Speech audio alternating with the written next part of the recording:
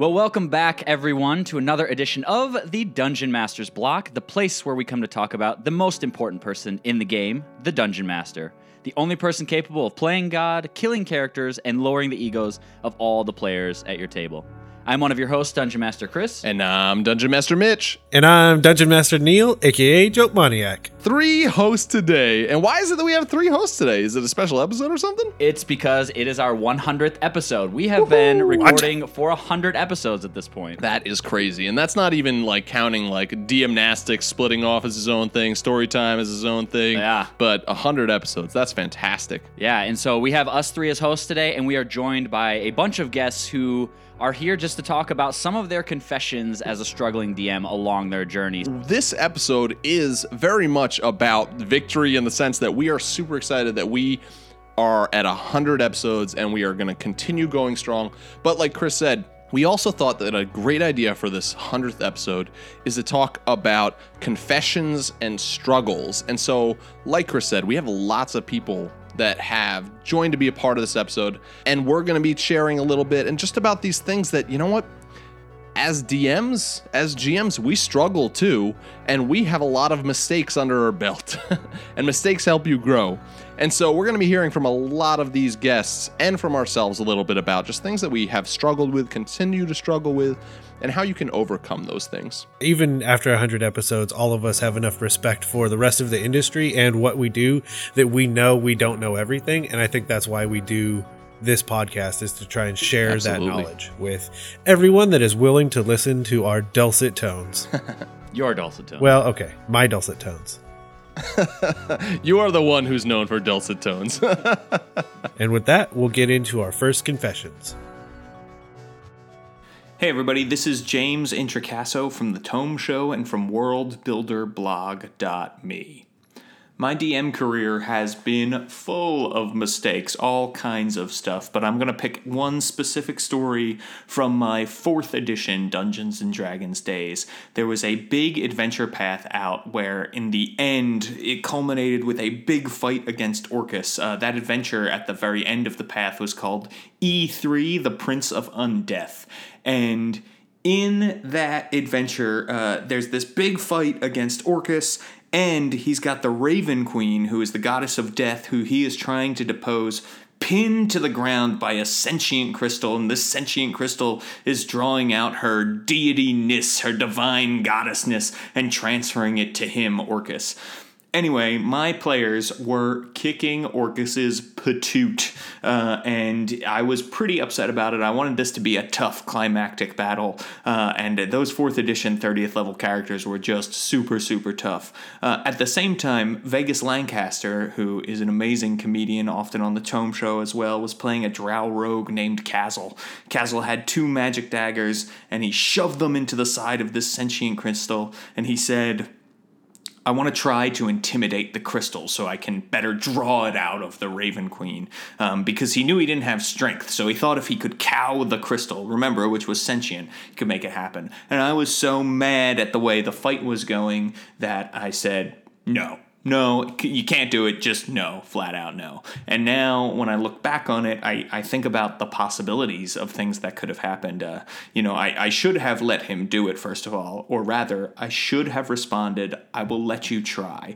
Because, this epic god-draining crystal, even with a really good check, you might fail, right? So what if he had done that, and what if he had scored so well that this evil crystal was so impressed by how intimidating Kazel was that it was drawn out of the Raven Queen, and then it possessed him in some way. Or it took the divine essence that was being drawn from the Raven Queen into Orcus and transferred it to Kazel, and then Kazel had to make the choice. Did he want to become a god, or did he want to save the Raven Queen? I killed all of those possibilities the moment that I said no. Not to mention all the fun things that could have happened if he had failed. Maybe the crystal grew another shard, and then it was sucking the life out of both him and the Raven Queen, right?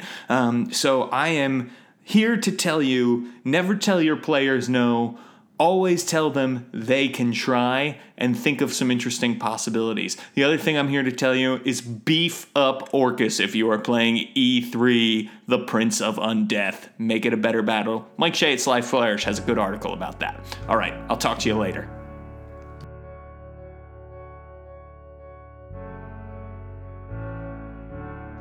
Hi, my name is Alan Patrick, and I'm the Associate Community Manager for the Dungeons & Dragons Adventurers League. Here for this special 100th episode of Dungeon Masters Block. Oh man, we want to talk about mistakes? I've made some mistakes over the years. I've been DMing, I think I DM'd my first game in probably 94 or 95, but didn't get real serious until maybe 2004 or 5. And even by that, when I say serious, it was friendly games, and even though we played at the local game shop, it was still organized play, but very much with a home campaign bend. We had a lot of fun with it, and we made some interesting choices. One of those was when we chose to incorporate some third-party creatures into an organized play adventure, because it sounded like a great thing to do, and we weren't super familiar with organized play structure at that time. We were young, we were just getting started, and my players had a great time. Except for one person.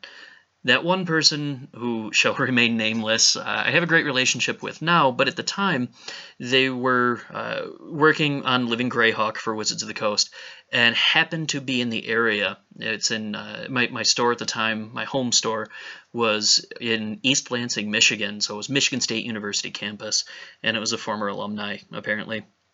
But this person came in, and they joined us for the game. They were excited, and I ran the game, and that person looked like they were having just the worst time ever. And at the end of it, I asked him what was going on, and he proceeded to give me an earful about how I had broken all of the rules and how things were just terrible. And he didn't go so far as to say that I shouldn't DM ever again, but he made some really, really strong recommendations about documentation that I should probably read.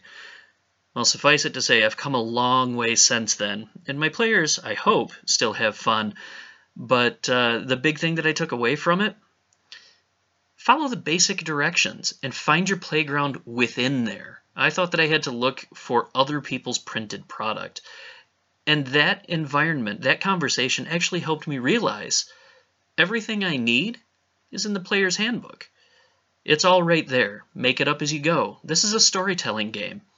And I didn't really grasp how important that element really was until he spelled it out for me. Maybe he could have used some better words. But it's a new day, and people are happy, and that's all that matters. Thank you. I really, really liked what James had to say about never telling your players no. This is something that I've struggled with in the past. I may not have said no, but internally, like, I have this anxiety that builds up when something doesn't go to plan the way that I want it to. And I have a really hard time not trying to steer them into not saying no, but just get them to do what I want to do with them thinking it was their idea to do it. And so in a way, that's telling the players no and still getting the thing out that I wanted. But yeah, that has always been a struggle for me, just to say to my players, like, yeah, no, you can't do that. I really want to say that, but I know that that's not the thing that I should say, and it eats me up inside every single time that I don't get my way when I'm at the table. Yeah, that's what I was thinking too, is like almost not just no, but that passive aggressive version like you mentioned, and how much I know that I still do that. Just like, I'll guide you.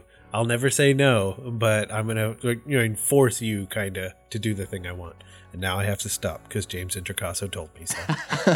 Yeah, and it's totally something that I echo so much what you guys just said, that it's something that I strive to do more and more, to not say no as often as possible. And I find myself kicking myself sometimes after games because I'm like, I did it again. I said no when I should have just thought about it and said yes. Like, why couldn't I have just said yes? Or like James said, yeah, why don't you just try? Like, go ahead, try. Like, well, and I really liked what Alan had to say too about, this is a storytelling type of game. And it's not just me telling the story. It's not just, so-and-so sitting next to me telling the story. It's all of us together telling one big story. And if that's somebody has a great idea that's different than mine, I have to acknowledge that, and they want to do it, I should say yes to that sort of thing. My plan can change and evolve as I'm going through. And if everybody's having a fun time telling the same story that's being crafted by everybody, like, more power to us, man. That's probably going to bring us closer together as friends and as a group than me just being like, nope, you can't do that sort of thing. Hello, Blockheads. Michael here from the RPG Academy podcast. And I'm here to share some of the wisdom that I have gleaned from my many years of playing tabletop RPGs. When Mitch and Chris had first asked me to be part of their 100th episode celebration and share some of the mistakes that I've made, I thought, sure, this will be easy. I make lots of mistakes. But then it kind of turned out to be hard to narrow it down to the one I wanted to cover. Not because I don't make mistakes, partially because I make so many, but I also wanted to share something that I didn't think it was going to get covered by anyone else, or certainly not by a lot of people. So I finally came up with one that I feel is pretty much a Michaelism, and it's something that I know that I do. I've done it before. I probably will do it again, even though I know that I shouldn't. And the idea is that I will often, in an effort to continue to ramp up the tension and the excitement and the drama in a game, not allow the players to feel any sort of real accomplishment. Because as I set them on a path to solve a mystery or to defeat somebody or to solve a problem, before they actually accomplish that, I throw another problem at them. Like I throw a curveball at them that is now more important, takes precedence, and they have to accomplish it first. And I don't always give them time to go back to the first challenge. And then often I will then throw a third and a fourth and a fifth challenge, continually sort of zigzagging them along, never letting them complete any one thing completely before the next thing happens. Now, I do think it's important to subvert expectations, and you don't always want things to be completely linear, A, B to C to D. If you do anything too much, it becomes a problem. All things in moderation. And I have done this to excess, to the point, for example, think of it as if they were the players found out someone had been murdered, an NPC, and they're trying to investigate. And during the investigation, they learned that maybe they weren't actually dead. They faked their own death. And then after that, they found out that a third party has actually accused them of the murder of the person that they alone know isn't dead. I think that sounds like a kind of a cool adventure. But then before they can solve any of those three challenges, another one comes at them. Maybe the police station gets blown up, and now there's really no police force to care about that murder or about who did what. And now they have to deal with that situation. And then before they figure out who bombed that, there's a ogre attack, and they have to, leave the town to go deal with that.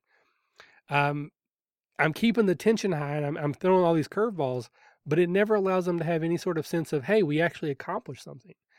Think of it as if you were to put the characters in a dungeon, and then before they complete that dungeon, they fall through a portal into a completely unrelated dungeon. And then while they're in that dungeon, they get captured by someone, they get traveled across the continent and put into a third dungeon. And then before they get out of that dungeon, something else happens and they get shunted into an extraplanar dimension. At no point did they ever actually go, okay, we've completed this one thing. Let's move on to the next. So, long story short, don't be afraid to subvert expectations. Don't be afraid to build upon mysteries. But also don't neglect the sense of accomplishment that players want from actually completing a challenge before you throw the next one at them. So there you go. Hopefully this has been helpful in some regard. Hopefully you will learn from my mistakes and not repeat them. And hopefully you'll continue to play games because RPGs are fun. So this has been Michael from the RPG Academy.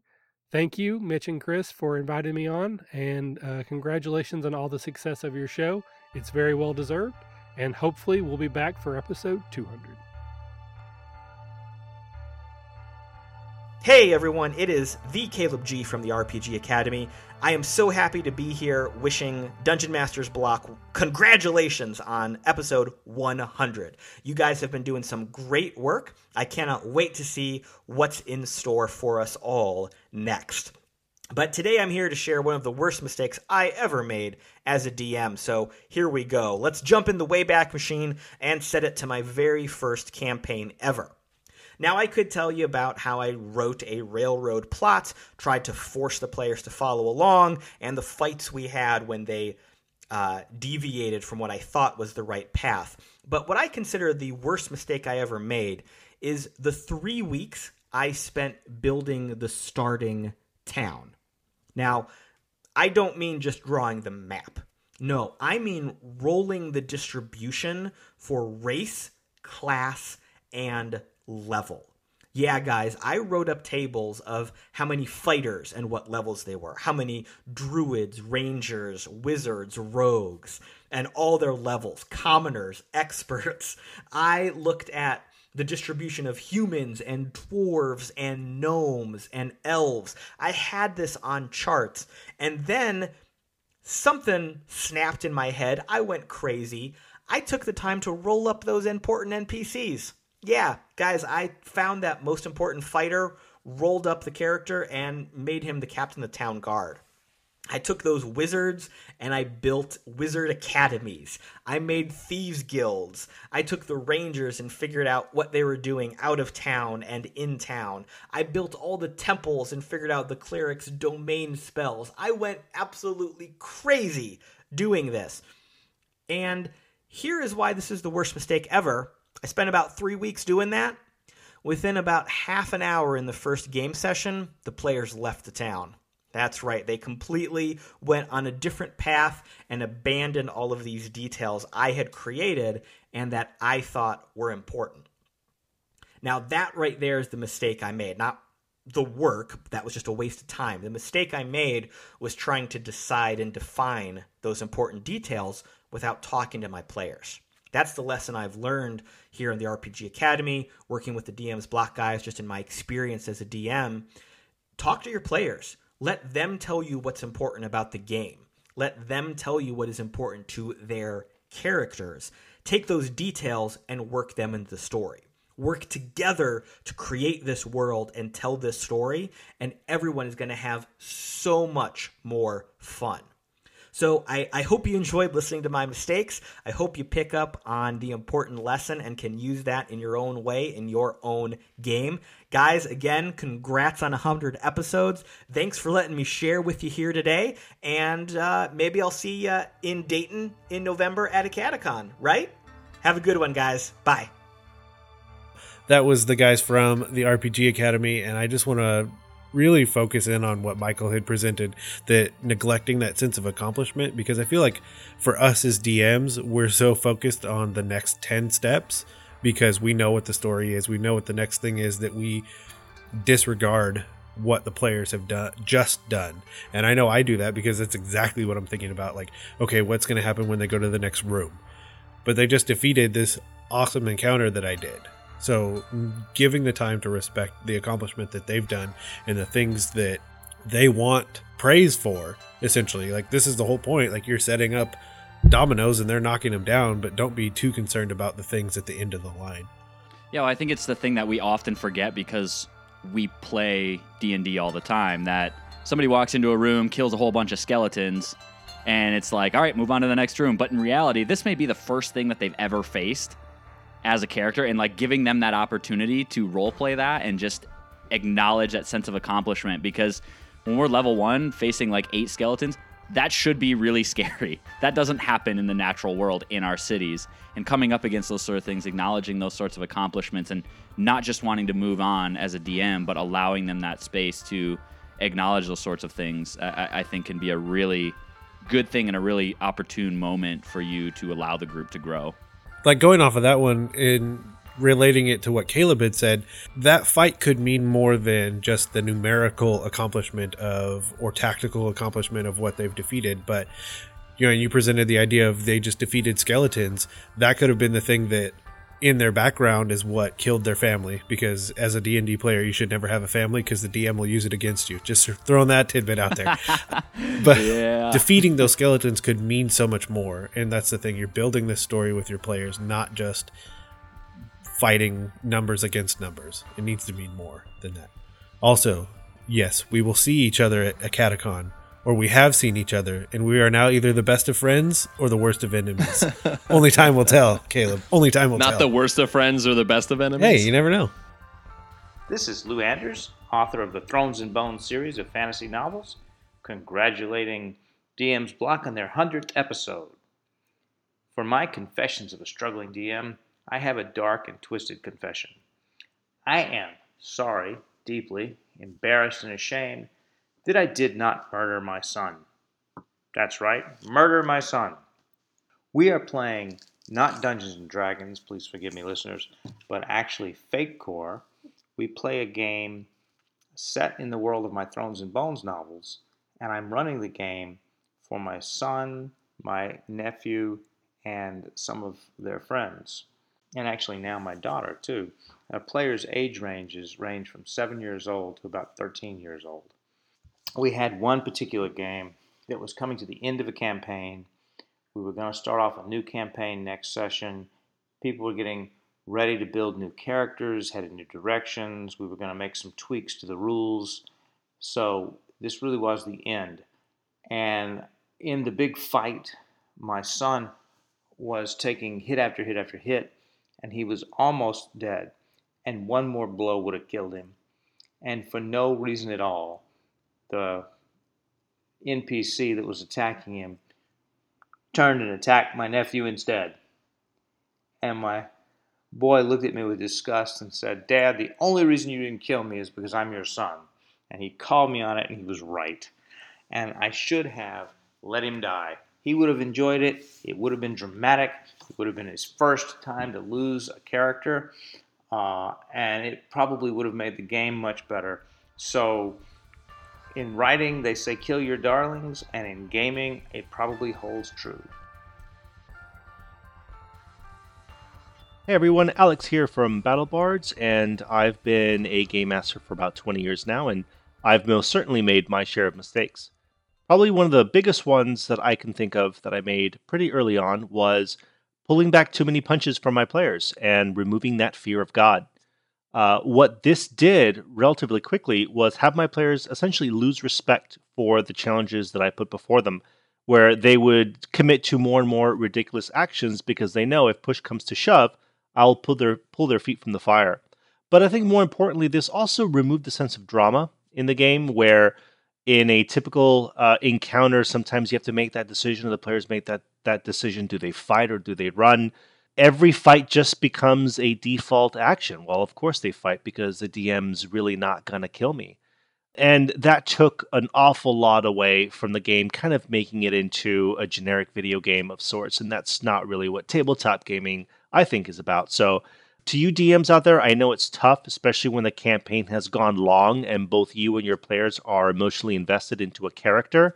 But keep in mind, once you start making these actions that save the players when it should not have otherwise have happened, all of a sudden the monster keeps missing all the time, or a crit isn't a crit, you tell them, "Oh, don't worry about it." You're going to find that your players are just quickly going to abuse that situation, even if they don't intend to do it. They're going to push things beyond where it would normally should be pushed. So you got to hold back from that, stick to your guns, and you're going to find that you're going to have a much more enjoyable experience if that specter of death hangs in the background.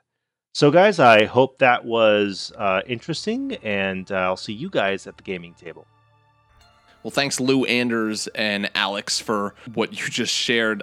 Your stories resonate so much with me, Lou, about you not murdering your son, and Alex about not pulling back on your punches with your players. I resonate so much with that. I remember for about the first 2-ish years of just DMing, I really, really never killed my players. Kill my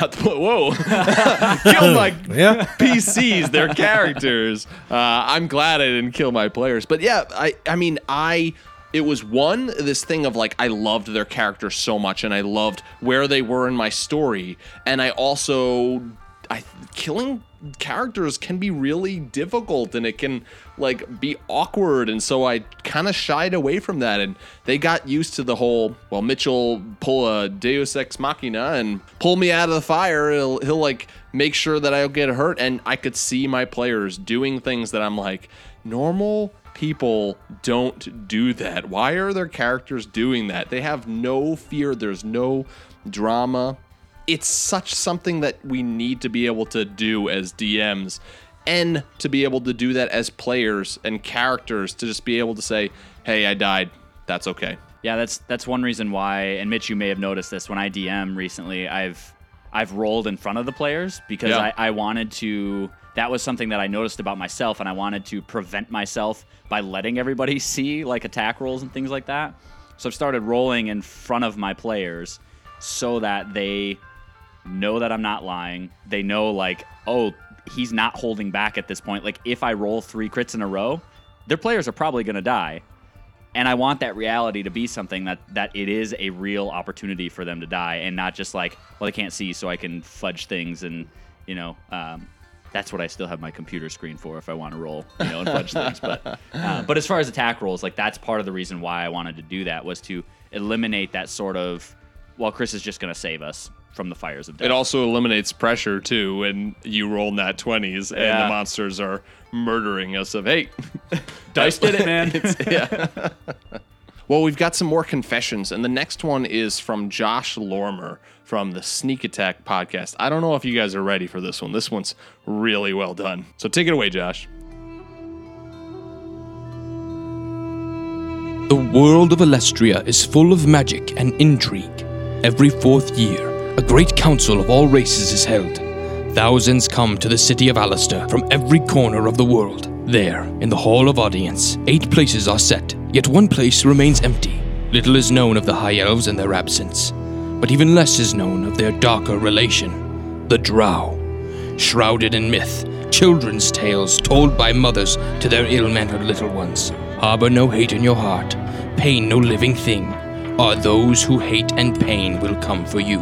And in the midst of the gathered council, they came. From a flying fortress they fell upon the hall. It seemed that all was lost. Yet there were 4 that held witness that day, as husbands and wives, children and elders ran to leave the melee. 4 brave souls ran into it. And that's where the adventure began. They rescued the council and began their quest to save the world. Alestria was your basic homebrew. Over the course of a year, I spent countless hours and days developing each city, mage tower, and dungeon as my players traveled and explored. But the greatest piece of the puzzle was the floating citadel of the Drow. And after a year of playing in this world, letting my players travel wherever they pleased and take on whatever challenges arose, I was finally ready to give them the mother of all adventures.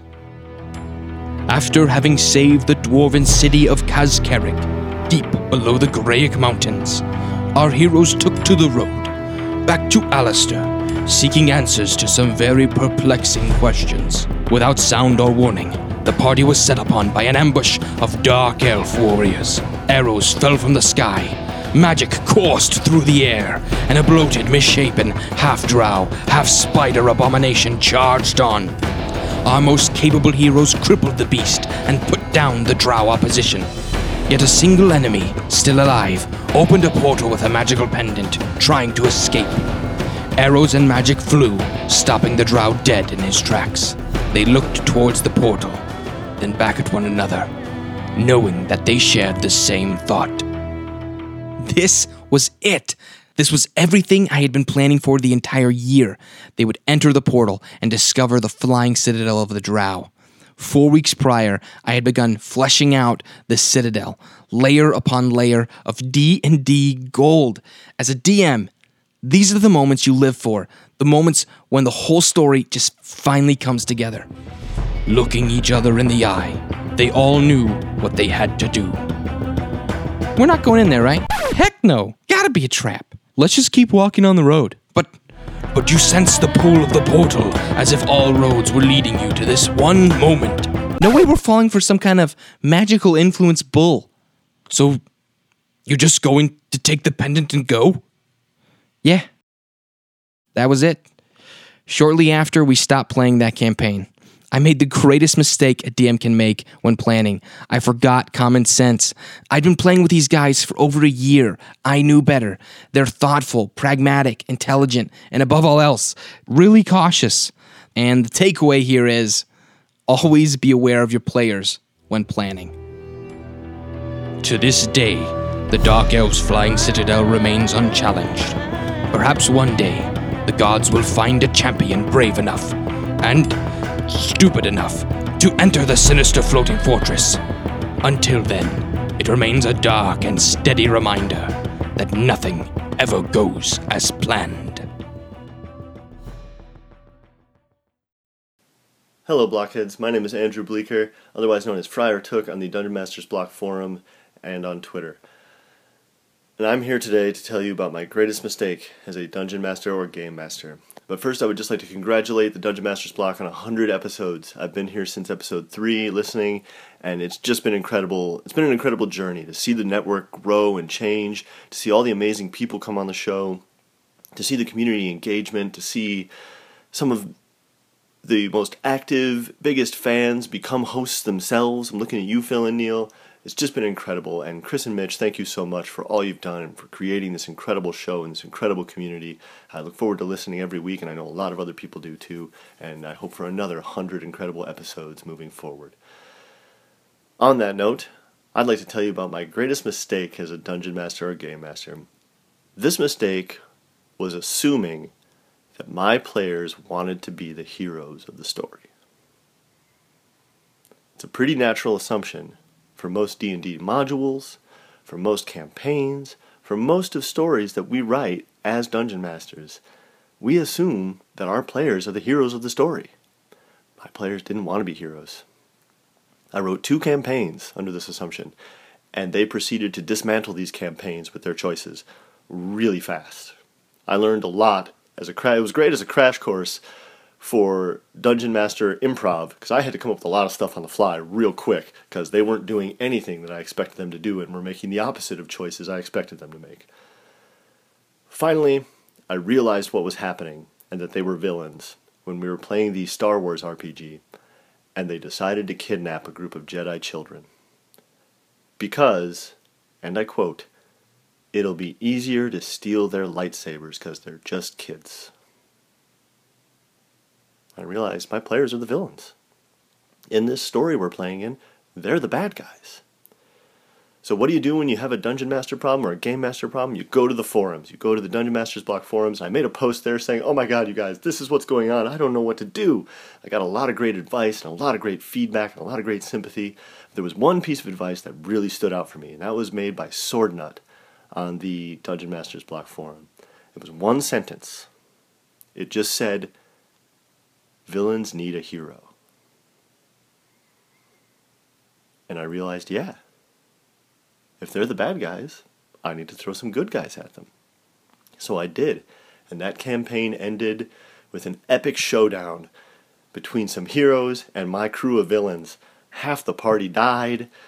Everybody had a great time. I felt great and vindicated because I got to really punish these characters who just had horrible behavior this whole campaign.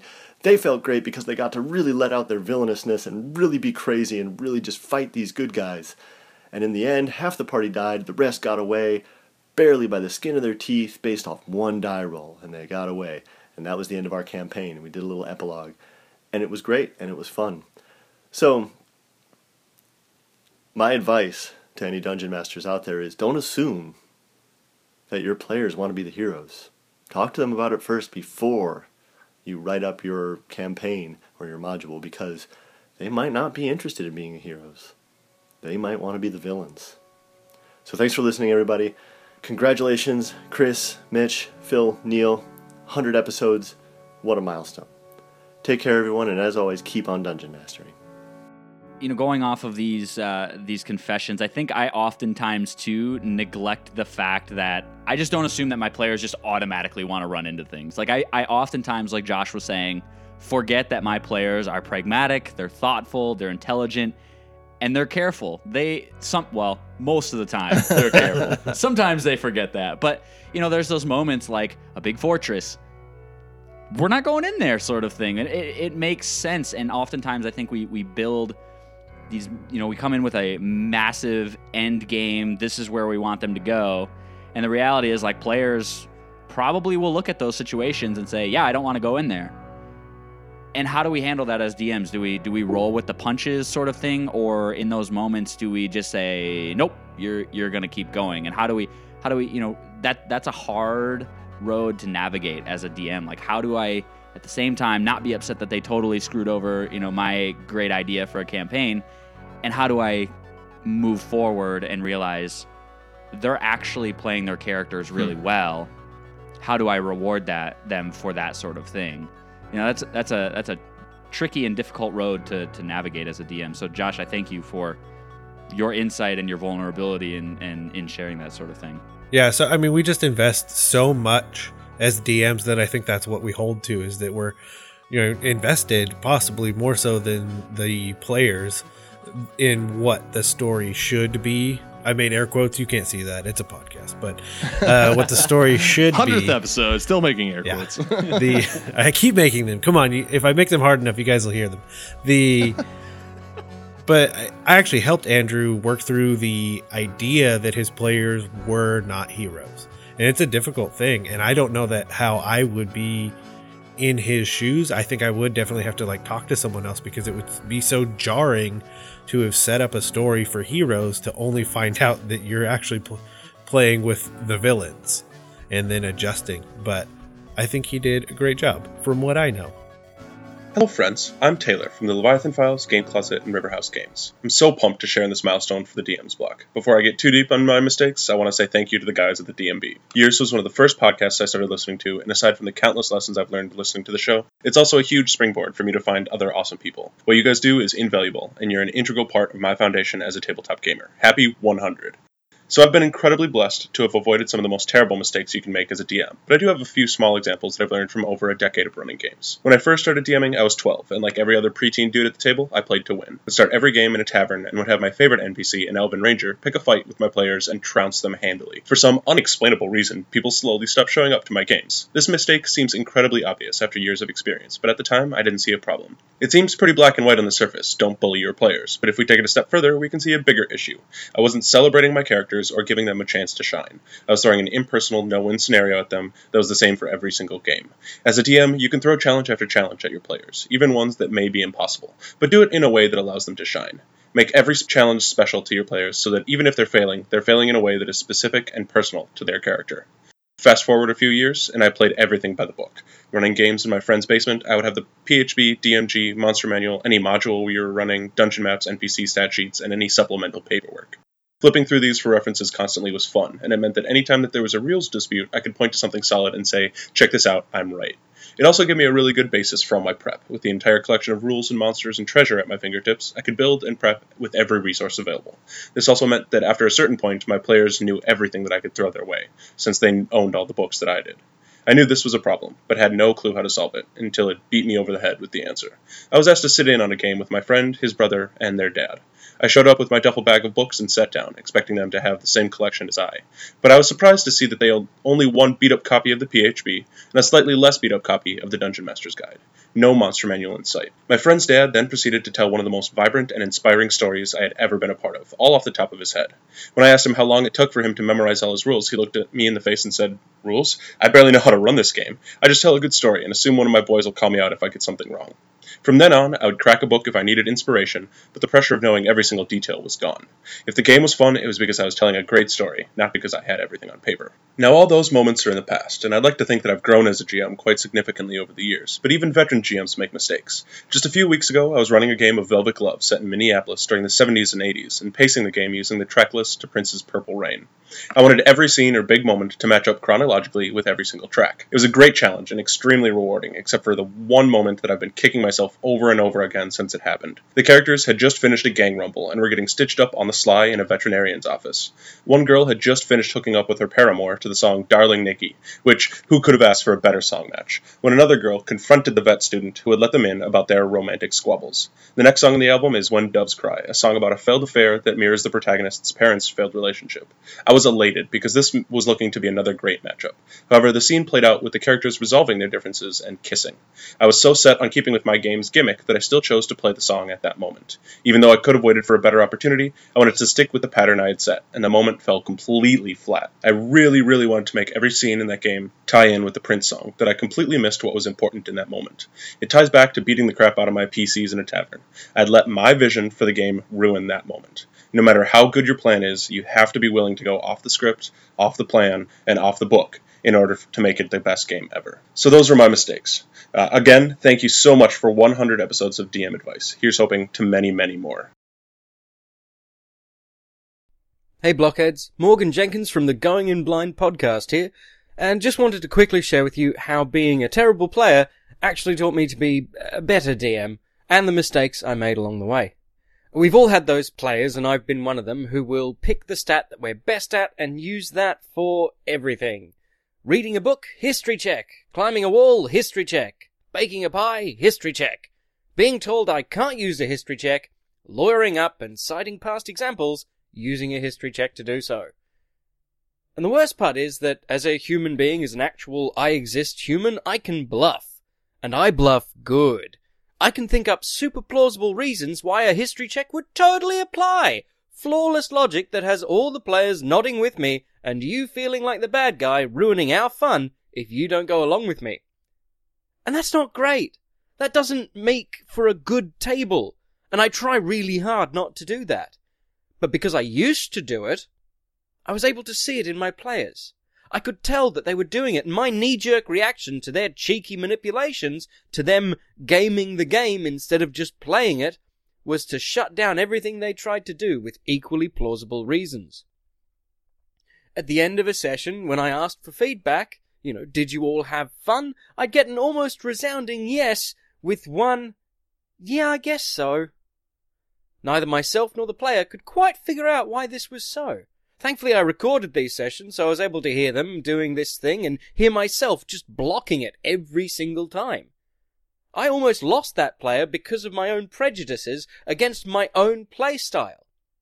But we found that problem, and we worked out a system. They would tell me what they wanted to do, and then I would tell them the check they'd need to do it. It meant that they focused more on playing the role, and I found myself less likely to roadblock. It's a system I now apply to all my players, to all my games. The smart ones still metagame behind my back, but I'm less likely to notice it, and therefore less likely to subconsciously roadblock their efforts. So I guess the message here that I'd want you to take away is maybe sometimes players can get your hackles up. You might even end up dive-bombing their experience for the game because of it. And they don't have to be bad players. It doesn't make them bad players, though it can. But if you can learn to be aware of where your limitations are as a DM, of these reasonable things that just get your goat, and try to find workarounds, you might just save your table from crashing and burning. Thanks, Taylor and Morgan. Those were both awesome confessions. The things that Morgan especially was saying about, sometimes your players, what does he say? Get your hackles up. Sometimes they like those great words. Those great words that Morgan Jenkins likes to use. And just being aware that you have points as a DM that you might just be like getting frustrated. And I think those are the moments that are hardest in game to check yourself and realize that. And I know for me, that's something that I constantly want to work on and get better on, is those moments where players throw something at me that I'm not expecting, or they're doing what I do in games, which is being an instigator, and they're moving the story in a direction that I'm not expecting and I wasn't prepared for, and I feel those drops of sweat going down the back of my neck. Like, there's two ways to react to that. This harkens back to what James and Tricasso was saying, but you can just say no, or like both James and Morgan were saying, you can try to figure out a workaround. You can try to figure out a way to build your player up and go, yeah, totally. Okay, let's do that. And change your story up. Be a little loose with your story. Allow some things to change. Allow some goofiness if that's what's going on to happen. But the hardest part is doing that in the moment. And that's something that I continuously want to get better at as a DM. Because I think Morgan hits it right on the head when he says you might save your table from crashing and burning. If you don't do that, if you're not flexible with your players, you're going to lose your players, and then you won't have a game to play in. Yeah, and it ties back perfectly to what Taylor had mentioned, in that you want your players to shine. Not every player has to shine every time, but you do need every player to shine at some point. And that shining could be the fact that they have something you weren't necessarily aware of that totally breaks what you thought was going on. They have a spell that completely bypasses the direction you thought they had to go, and then playing into that. But that's what that person had built their character to do. So crushing that dream, if you will, is probably just going to make your character make that player very sad, because this is what they've been striving towards. They've been striving towards being successful and shining in that way. So allowing them to use what they've put down on their character sheet is definitely the way to go. Hi, this is Sean Merwin, co-host of Down with D&D and Dungeons & Dragons Freelancer. I wanted to take the time to wish Dungeon Masters Block a happy 100th episode. And here is my confession. Around the time of 3rd edition, I started working on organized play for Wizards of the Coast.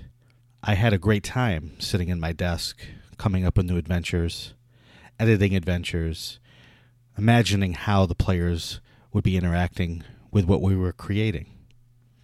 And then I would go to conventions around the country and run the games.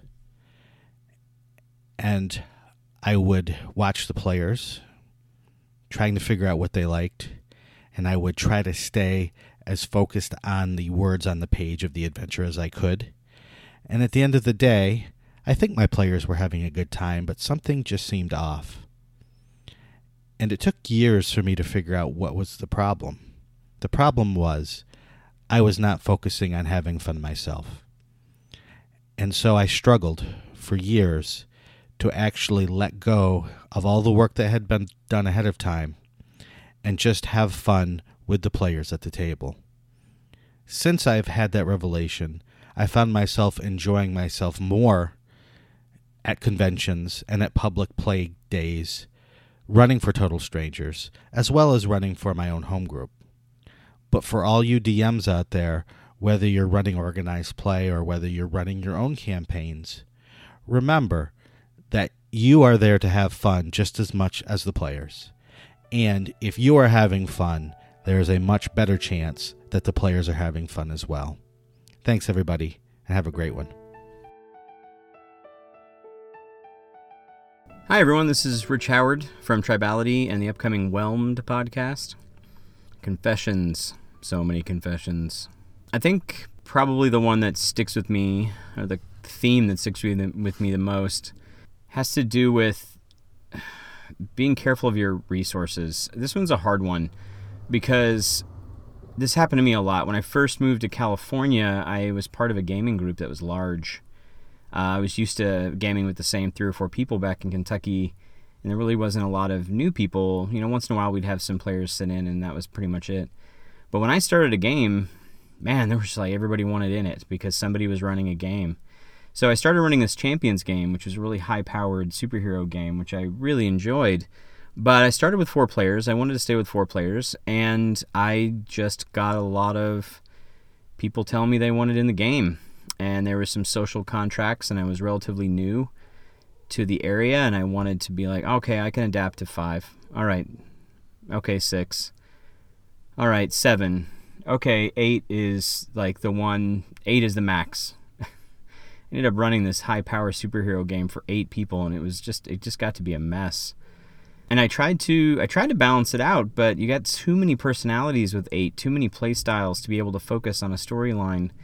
And I should have stuck to my guns and said, guys, I just want to run a game that's focused on, you know, a particular story.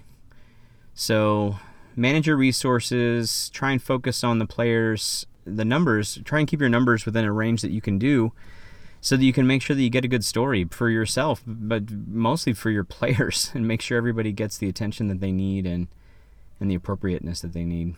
I don't know. Hope any of that's helpful. Can't wait to listen to everybody else's stories. This ought to be good. I remember back when I was in college, I ran games of D&D for groups of 8+ people, kind of like what Rich was talking about. And just like Sean was talking about, it got to the point where it was more mediating between people and realizing that people were sitting at the table not interacting, and I was not having fun as a DM because it felt like a workload rather than it did feel fun. And if I had just said, all right, we're just going to keep it to our core group of players, it would have been a better choice. It was good because it introduced new people to Dungeons & Dragons who had never played before and never maybe would have played, but it definitely created some hard situations And especially back in those days, I think the easier choice for me would have just been let's just do 2 groups, because I had endless amounts of time back in those days. But yeah, it can get hard when you have so many people at a table that you're not able to give the right focus to each person who's there, that they're characters and they deserve it. I think that's what Sean talked about a little bit too, is getting so caught up with the work that has to go in behind the DM screen that you yourself, you forget to play the game with your players. And the more people you have at the table, the easier it is for you to get caught up, flipping through tabs, making sure you got all the backstories right, making sure you've got, NPC names for this place that this person's going to, and items that this person wants to buy over here. And, all of this stuff can take up our time as DMs, when the reality is, like, sometimes we just have to be okay, or sometimes we just have to ask our players, well, you come up with something for this, because I want to play this with you too. Like, give me a name of a person, what race are they, and then I can just go right off of that instead of having to overwork my brain, overwork my computer or my notes or whatever it is. I think that's a really big struggle, and I think Sean hits it perfectly with saying we oftentimes get too caught up in the work that we have to do behind the table or behind the screen at the table that we forget to play the game with our friends that are coming to play the game with us. The next 2 confessions come from author and game designer J.M. Perkins and host of Party of One, Jeff Stormer. Hi, DM's Block. For your 100th episode, I wanted to tell a story about one time I messed up as a DM and how I got better. So actually, for me, what I messed up as is, for a while, I stopped having fun. I'm in a weird place where I am converting something that is a hobby into my career. And who knows how much of my career that's going to be. I hope a lot, but that's honestly not what it's about. And there was a while there where gaming became a chore. It became something that I could succeed or fail at, because I had goals, like I needed to playtest this thing, and I needed to make sure this was working, and it stopped being about the player's fun and my fun, and it started being about this other thing. And so, I think that's the biggest thing that I learned, is that you can totally get hung up on doing it right, or, you should have had more rules mastery, or, you should have handled that better, or, you should have done this. But when it all comes down to it, just ask yourself one simple question. Is everyone at the table having fun? And if the answer is yes, then you're doing it right. And if the answer is no, you don't have to do it. And if you do it, figure out how you can get back to that place of fun. Because, believe me, it's worth it. The first time I ran a 2-player game, I hadn't played a game in a while. I hadn't run a game in a while. So I pitched the idea to a friend as a way to get back in the swing of things. And she was thrilled with the idea. She was like, let's do it. We picked a night. We made plans. It was great. I got so excited that I ran back to my computer and I wrote up this whole big World of Darkness knockoff adventure that we were going to go through. And it was cool. And there were ghosts and wizards and all that cool stuff. We sat down at the table and I said, great, I'm ready to go. I've got stuff written. Who do you want to play? And she said, who can I play? And I said, you can play anybody you want, as long as it's modern day. She sat there for a while and she thought about it and she said, I want to play a happy-go-lucky bartender who goes on wacky misadventures. And I said, okay, great. So we rolled up that character, we started going, and we went through the game that I had written, the Dark World of Darkness knockoff. Her character ended up killing a cop and there was a haunted house. It was a whole thing. We got about a half hour into it. She looks at me and's like, can we call it a night? Because I'm not really having fun. And I was heartbroken. Crestfallen. So I'm like, what's wrong? Like, talk to me what's wrong. Maybe we can, salvage it. And she's like, yeah, this isn't really the story that I thought we were going to tell when I said I wanted to play a happy-go-lucky bartender who goes on wacky misadventures. And I sat there for a while and realized she's right. She gave me a character and a story, and I did not follow through on it. I put those things in the backseat to the story that I had previously written on my own. And that was kind of the moment that I realized, like, that the what it says in Dungeon World is correct, is 100% correct. Your characters are the stars of the story. The story that you're telling is the story is their story. And so ever since then, anytime I've played a game, whether it be 2 players, 4 players, 8 players, the first thing I ask is, what does your character do? What is their shtick? Like, what story are they interested in telling? And I find a way to make that story work. And the stories I've told since then have been so much more satisfying than, like, going back to my computer and writing World of Darkness knockoffs and, you know, because the thing is, players are the stars of the story. Playing off what J.M. Perkins said, I feel like this is a question that we all get asked by people that don't really understand what tabletop gaming is. Did you win? And it's a much more complicated question for us as DMs. But the answer is yes, if everyone had a good time. And that's what I tell people is like, everyone had a good time? Yes. I was successful and I won at playing Dungeons and Dragons. And that's the key is that from what he was saying, like you can't get hung up in, oh, this nuanced rule, I should have had a +2, but I didn't, or I did have disadvantage, or I didn't.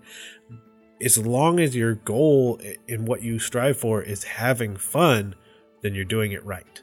And I think that might even be the tagline of the RPG Academy. And along the lines of what like you're saying and JM was saying, Jeff hit the nail on the head too by saying your characters are the star of your story. You may be DMing, but if you don't remember that the players on your table, they're playing characters and those characters are the main characters in your story and what they really would like to see happen with their characters, like you need to take that into account. You can work with them and work together and things might be different than exactly what they envisioned, but you need to take that into account and you need to honor that, or your PCs and your players are not going to have a good time.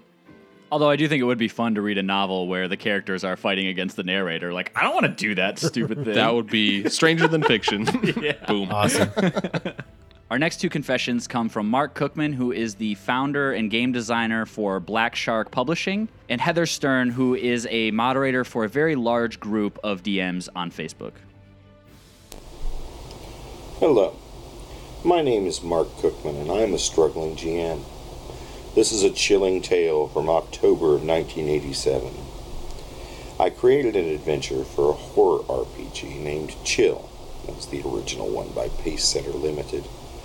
The adventure was centered around a 19th century riverboat on the Mississippi, and it was based upon characters and events from the 1982 novel Fever Dream by George R.R. Martin.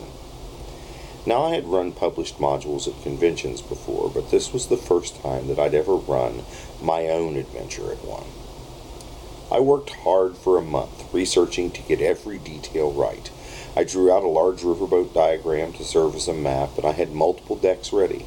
I created a group of carefully crafted characters that could combine their skills and resources to both solve the mystery and then defeat the bad guys. In the week before the convention, I constantly reviewed the NPCs, the maps, the pre-generated player characters, and my own adventure outline. I knew just how everything was going to go. And when game time finally came, I was a little bit nervous, but I felt that I was ready. I wasn't ready at all.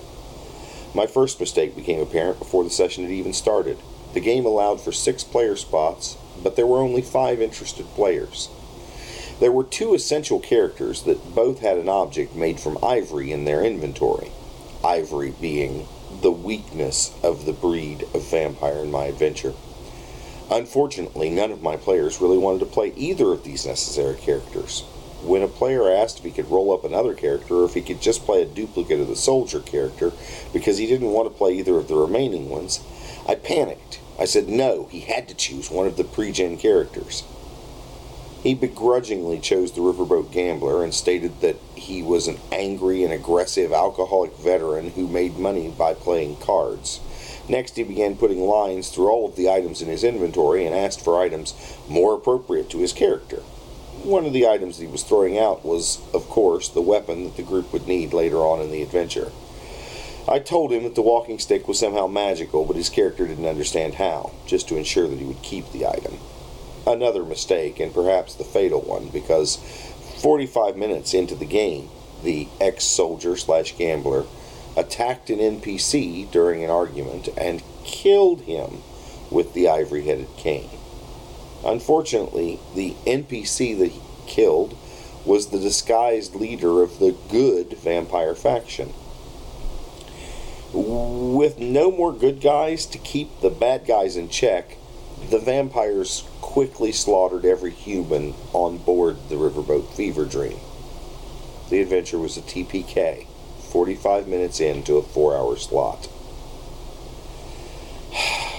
I did several things wrong my first time in the big show, but here's a good top 3 wrongs for you. First, I developed my adventure from a piece of fan fiction that I wrote, so I clearly had a preconceived notion of how the story should go.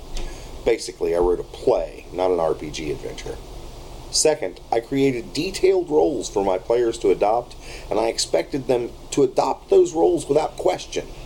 Most foolishly, I didn't allow for my players' creativity even in the characters that they were to play in my game.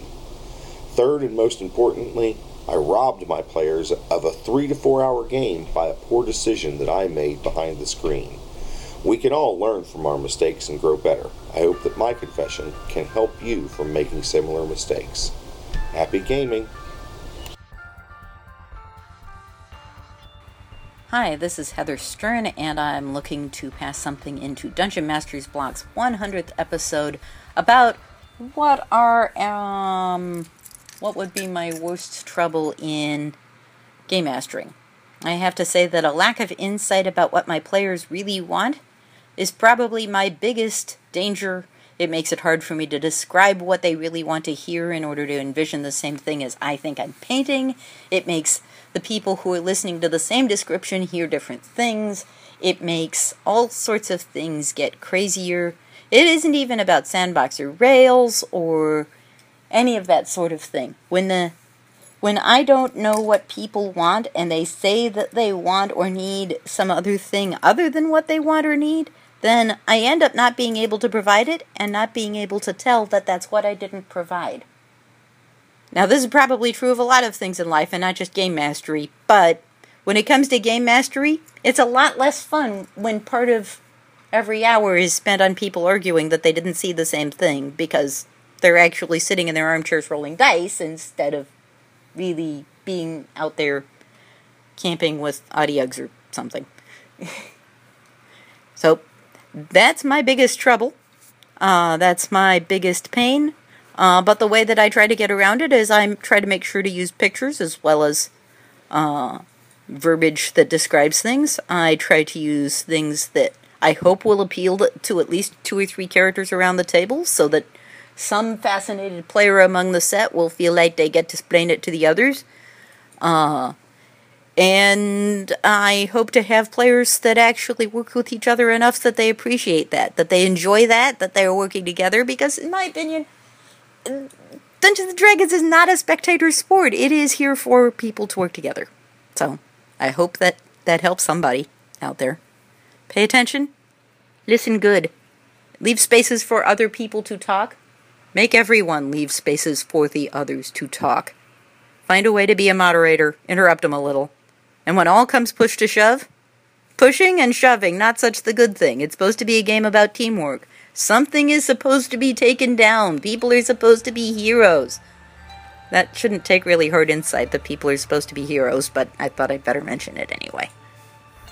Yeah, I think that idea, like Mark was talking about developing the whole story, whether it's a piece of fan fiction that you write or whether it's just you have the game mapped out the way that you want it to go, and you basically have a novel written out and you want the characters to fit into that sort of story, it can be really hard when they rub up against how your preconceived idea of how it should go goes. So, we have this problem sometimes as DMs that I often run into, that I struggle with internally, is how much creativity do I allow my players within this preconceived notion of how I want the story to go? It's really, really difficult sometimes to allow our players' creativity to shine through. And yet, like we've talked about in so many of these, sometimes the most fun that happens at the table is when we allow our players' creativity to shape and change the way that our either fan fiction or the story we've written ends up going. Like that in and of itself, it's like having a whole group of editors around your story saying, these are the things that we can do together to make this story better that fits us. And then they go and actually play it and do it, that sort of thing. And I think allowing our players that sort of creative liberty can really help us out in the end as DMs. Yeah, and I think sometimes like that's a way that we as DMs can really like have the most fun too, is if we allow ourselves to be flexible and to allow our players to do what they came to the table to do and help us create the story that we're running for them. Like if we don't let them like go off on different paths and allow them to change the story, like we're also looking at a piece of paper and going, yay, I did my checklist and nothing changed and my story was stagnant. Like that can be boring as well. Like let us as DMs, as GMs, like realize that this is a way for us to like play the game as well and to see how things go and to improvise. We have to like be on our feet and say, all right, cool, like you're gonna change this, let's change it. I mean, most of the time it does not change the overarching story anyway. You can work with it. You may need a little time to think about it. Right. It may be giving you something difficult to work with, but that's what DMing is sometimes, and that's a beautiful part of it. Hey guys, this is Rodrigo Lopez from the Critical Hit podcast on the Major Spoilers Network. We're talking about kind of mistakes that we've made as game masters, and I mean, obviously we've all made some sort of mistake at one point or another. You know, like you don't plan for something, you overplan for something. But for me, probably the most regrettable mistakes actually involved who I invited to the game. I think sometimes we feel a lot of social pressure to invite certain people, even if they're not a good fit for the game. Or, you know, we're still, you know, we all know people that are kind of bully type people or just like very selfish. And a lot of the time, once you get them into that game situation, that stuff just get amplified, right? Because they can do that without consequences, or at least without personal consequences. Obviously, there's consequences in game, but they don't care about those. I don't know. I talked to a lot of starting players, a lot of young game masters, and they're always like, yeah, you know, my game's going great, except I have this player that does this, and this. And I'm like, why is that player in your game? And really the reason is it's that social structure that already exists, right? They're already friends, or they already all hang out together in a group. And it can, honestly, that's why this keeps happening. It's because socially, it's very hard to be like, no, Frankie, you're not allowed to come to the game because you're terrible. So that, you know, and the only way to combat this is to kind of grown up and tell someone that they're not coming to the game, or I guess you can kind of sneak around and play behind their back, but eventually they're going to find out. So eventually, unless this is someone that you very seldom see, you're going to have that conversation, right? And that is the difficult part. But honestly, it's worth it, because there's no point in playing if nobody's actually having fun, right? It's like you can't know how good a game is without having those interruptions and those problems until you play one, until you actually play with a group where everybody gets along and you can actually focus on the role-playing, or you can focus on the combat, or whatever you like about role-playing games, whatever the group is into.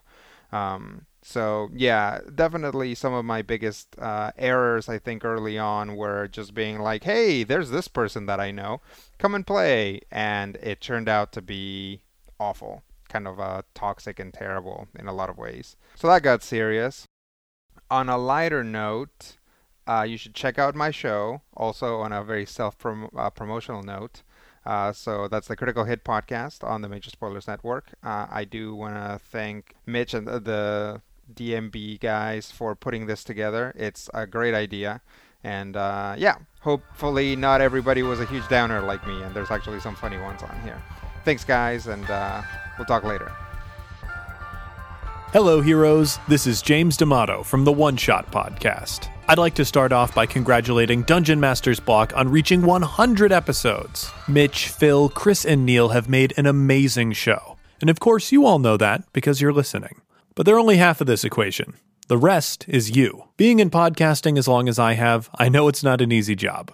But the one thing that keeps you going when it's at its hardest is a loyal, engaged, and enthusiastic audience. Thank you so much for giving DMs Block your support. I guarantee that you've helped them in ways that you'd never know. But as much as this episode is about championing our successes, it's also, much more explicitly, about acknowledging our failures. The lesson that took me the longest to learn is one that's probably pretty obvious to most people starting out. And it's also one of the major reasons One Shot is such a success today. Your games can only be as good as the people at the table with you. GMs are put into a kind of uncomfortable position. Whether we like it or not, the title of GM carries a social authority with it. When there are interpersonal conflicts at your table, even if you're not involved in them, it's going to affect your game.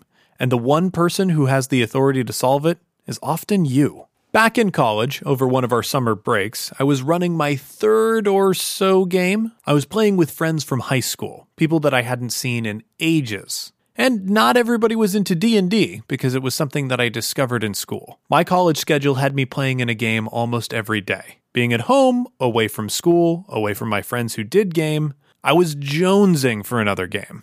And because I didn't have enough interest amongst my high school friends, I had to go outside of our regular friend group to find other players and round out the party. Under normal circumstances, I think it's fine to invite strangers to your table. You can't make new friends if you don't go out and find new people. That said, it's entirely possible to introduce somebody who will disrupt your game's dynamic and introduce a toxic environment to your fun time. When this happens, you have to read the room, prioritize the safety of your players, try to talk things out, and perhaps even kick someone out of your game. We were playing D&D 3.5, which is real crunchy and can get unbalanced super easy. I was playing with a group of entirely new players. Personally, I was used to playing in harsh, power gamey environments where the GM and players were at each other's throats. The majority of my group was not looking for that kind of game, and they could not have handled that kind of game. I answered a notice on the community board at our local game store and invited 2 new people to my table. They were experienced players. I told them since they knew the game, they could build whatever they wanted. We were doing a really weird urban campaign, where the players had based their characters around philosophical ideals. Up to that point, a huge portion of the game had been based on inter-party interactions. Having someone who represented agnostic communism butt heads with somebody who represented religious dualism was the bread and butter of our stupid game. The session where I introduced our new players called for a near-death experience. I had put together a monster that was a couple CR higher than the party, because I wanted to put the fear of God into him and not kill him. Unfortunately, my new players, at level 6, had come in with characters who had an AC of 34. Needless to say, our session did not go as planned. I tried to talk to the new players about their characters. However, they were very adamant that I hadn't given them any guidelines for building, and they refused to re-roll. That should have been enough for me to send them away.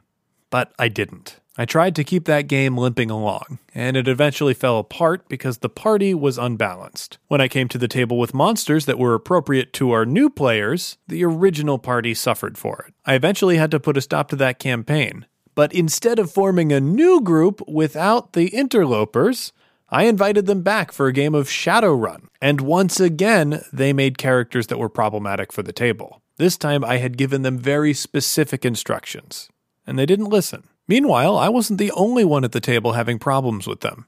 It wasn't just a mechanical imbalance. My friends who were experiencing role-playing games for the first time felt intimidated by these folks. And, unknown to me, one of the new players was making one of my friends very uncomfortable. Personally.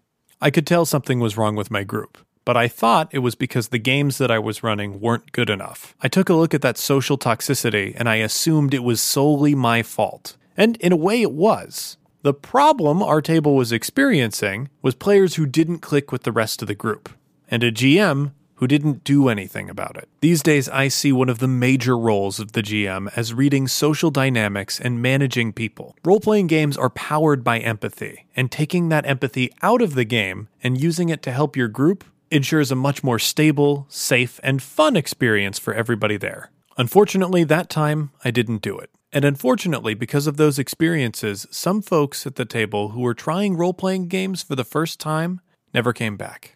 Social dynamics matter, and as GM, they're partially your responsibility. And those out-of-game skills will help you master in-game skills.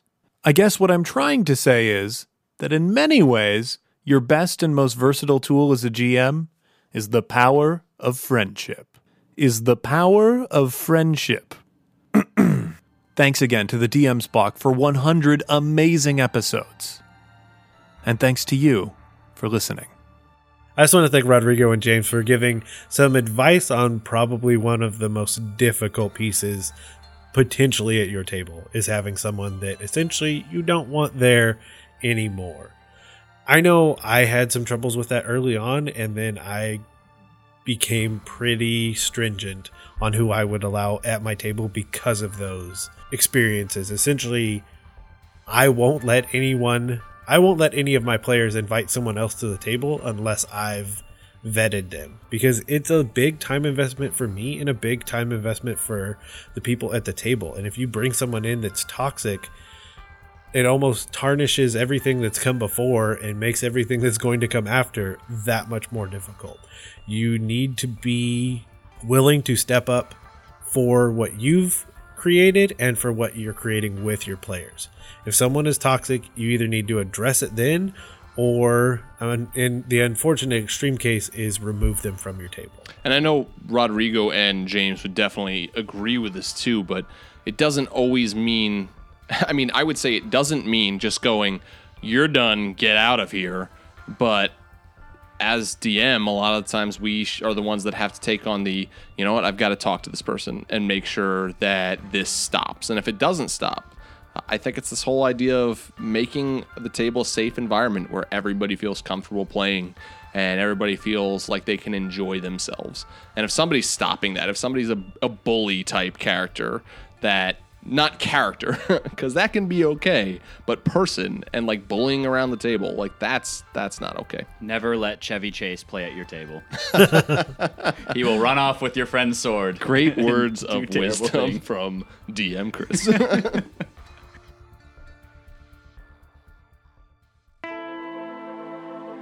Well, this has been our 100th episode where we've talked about confessions. We've had so many awesome guests here. We thank every single one of our guests for making this episode the awesome episode that it is. This is our hope for this episode. We hope that you out there as the listener are listening to everyone who was here, to us as hosts on this show, just saying, hey, listen, we screw up. Like, we mess up. We have mistakes. We still make mistakes, even though this is something that we're obsessed with and we're always talking about it on our shows. This is something that we make mistakes with all the time, is running games. And it's just a learning and growing experience. So we hope that this is encouraging to you, and maybe that there were a couple confessions that you just really keyed in on and was like, that's me too. And that's something I want to grow in as well. But hey, this is our 100th episode, and this is just a phenomenal place for us to be. We are going to, of course, keep bringing you awesome Dungeon Masters Block content. With that, though, I believe, Chris, you do have a message to our listeners. Yeah, and it's, this has been a great episode 100, and I don't really know how to say this other than this is going to be my last episode as a regular host of the Dungeon Masters Block. It's been a hard decision. It's not been a easy decision by any means. I've had a lot of conversations with people about this, but I am stepping back as one of the hosts of the Dungeon Masters Block for the foreseeable future. It's been great. It's been a fun ride. I'm not looking at Mitch right now because I'll probably cry because this has been so much fun to watch this grow from our first episode saying, yeah, I think my wife or my fiance is listening to this and maybe 3 other people, to now having a whole community on the forums and on Twitter. And it's really hard to step back from something that you've put so much time and energy into. I just want to say thank you. You guys have been a great community. I'll still be active and around, but just not hosting the show as much as I have in the past. And the best part about it, my last piece of advice ever to you all was don't let Chevy Chase play at your table. So, yeah. And I know I can speak for both me and Neil. We're super sad to see you go.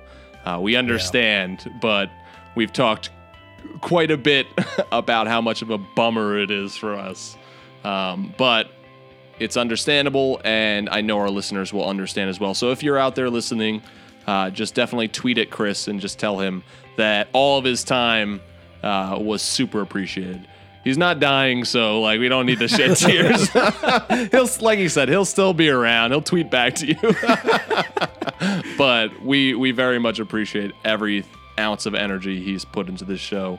And we do hope that time allowing that he will be on as a guest host in the future for this show, for the GM Showcase, for all those shows that we are a part of. I just want to thank you both, and especially you right now, Chris, for giving me the opportunity to do this at all. Like, it's super crazy to think back on my initial messages to you guys and joining the group, and now at this point, you know, heading out to a Catacon and just all the involvement. And I mean, long story short, we're friends before we're podcasters, so we'll be around. I'll tweet you hilarious things all the time. If no one else does, I'll tweet to you.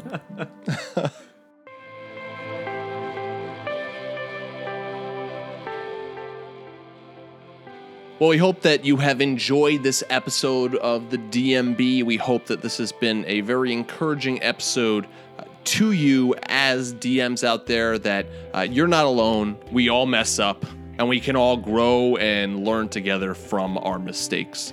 Neil, if our listeners would like to reach out to us, if they would like to send us an email, maybe about a past mistake they've had, or maybe about a way that they've overcome a mistake that they used to do a lot in their games, where can they reach us at? They can send us an email at dungeonmasterblock@gmail.com. And if you like the show and wanted to help support us even more, head over to iTunes and give us a 5-star review, and you'll get a shout out here on the episodes. You can follow us on Twitter at DMS_block. That's at DMsBlock. And you can like our Facebook page. If you want updates about the show, those two places are the best place for you to go for that. This podcast is part of the Block Party Podcast Network. Check out some of our other shows like the GM Showcase, Story Arc, and We're So Bad at Adventuring.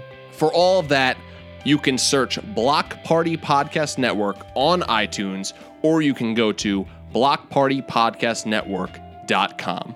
And that'll be it for the Dungeon Master's Block, the place where we focus on the Dungeon Master, the most important person in the game, the only person capable of playing God, killing characters, and lowering the egos of all the other people at the table. Good night, everyone. Keep on dungeon mastering.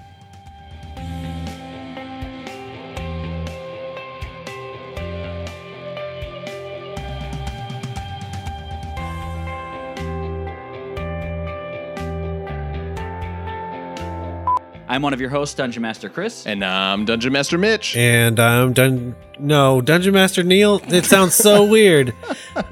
Do you guys always say Dungeon Master and not DM? We do. We switch it up. Yeah, but whatever. You have to do what we say. That's fine.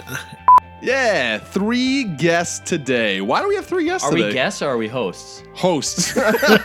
Yeah, 3 hosts today. You know, we've only been doing this for 100 episodes as of this episode. And, all right. You know. Here we go again. So I just want to thank Rodrigo and James for giving probably what? Not true. What? Wrong. Dang. I don't know what he's doing. I'm making fun of Donald Trump from the first presidential election where he's interrupting Hillary Clinton the whole time. You jerk. Never said that. Wrong. Fact check. I was like, wait, his name is Rodrigo. That's how you say it. Oh. But it doesn't have, but that says just Rodrigo. Don't worry about my spelling. You read it right. There's 3 consonants in a row. That's not how English works. Shut up. Rodrigo. Rodrigo Lopez. All right, I'm going back. Got some good bloopers. Goodbye.